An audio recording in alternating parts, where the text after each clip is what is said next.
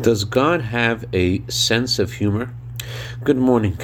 The best jokes are the ones that have an unexpected punchline. That's why it strikes us when we hear that punchline and we just laugh. It says that when Mashiach will come, we will turn to Isaac and we'll say, Isaac, you are our father.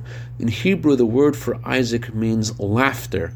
When Mashiach will come, we will see how there was such incredible pleasure and satisfaction and happiness that we created for God because of the joke, so to speak, of a soul being in such a mundane and dark place, and yet out of the darkness creating such holiness and light for God. Reb Mendel Futerfas was an incredible, legendary Chabad Chassid who had sacrificed for Torah and its commandments in Soviet Russia. One Passover, Reb Zalman Vyshetsky was asked by his father when he was a child, please, let's go visit Reb Mendel, let's see if he's okay. He's an old man, he may need our assistance. When they arrived at Reb Mendel's home, they found him sprawled out on the couch, and he was very happy to see them. I'm thankful that you're here.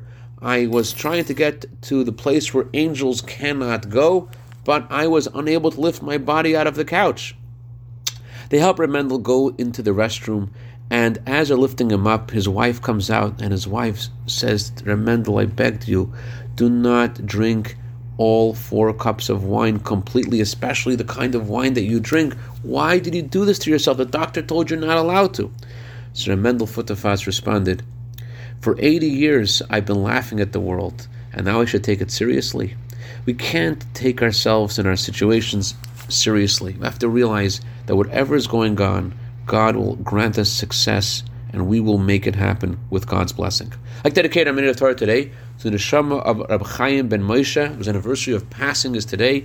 May his neshama have an aliyah, and may he be good to better on behalf of all of his descendants and their families. B'seich Klal Yisrael. Have a wonderful day.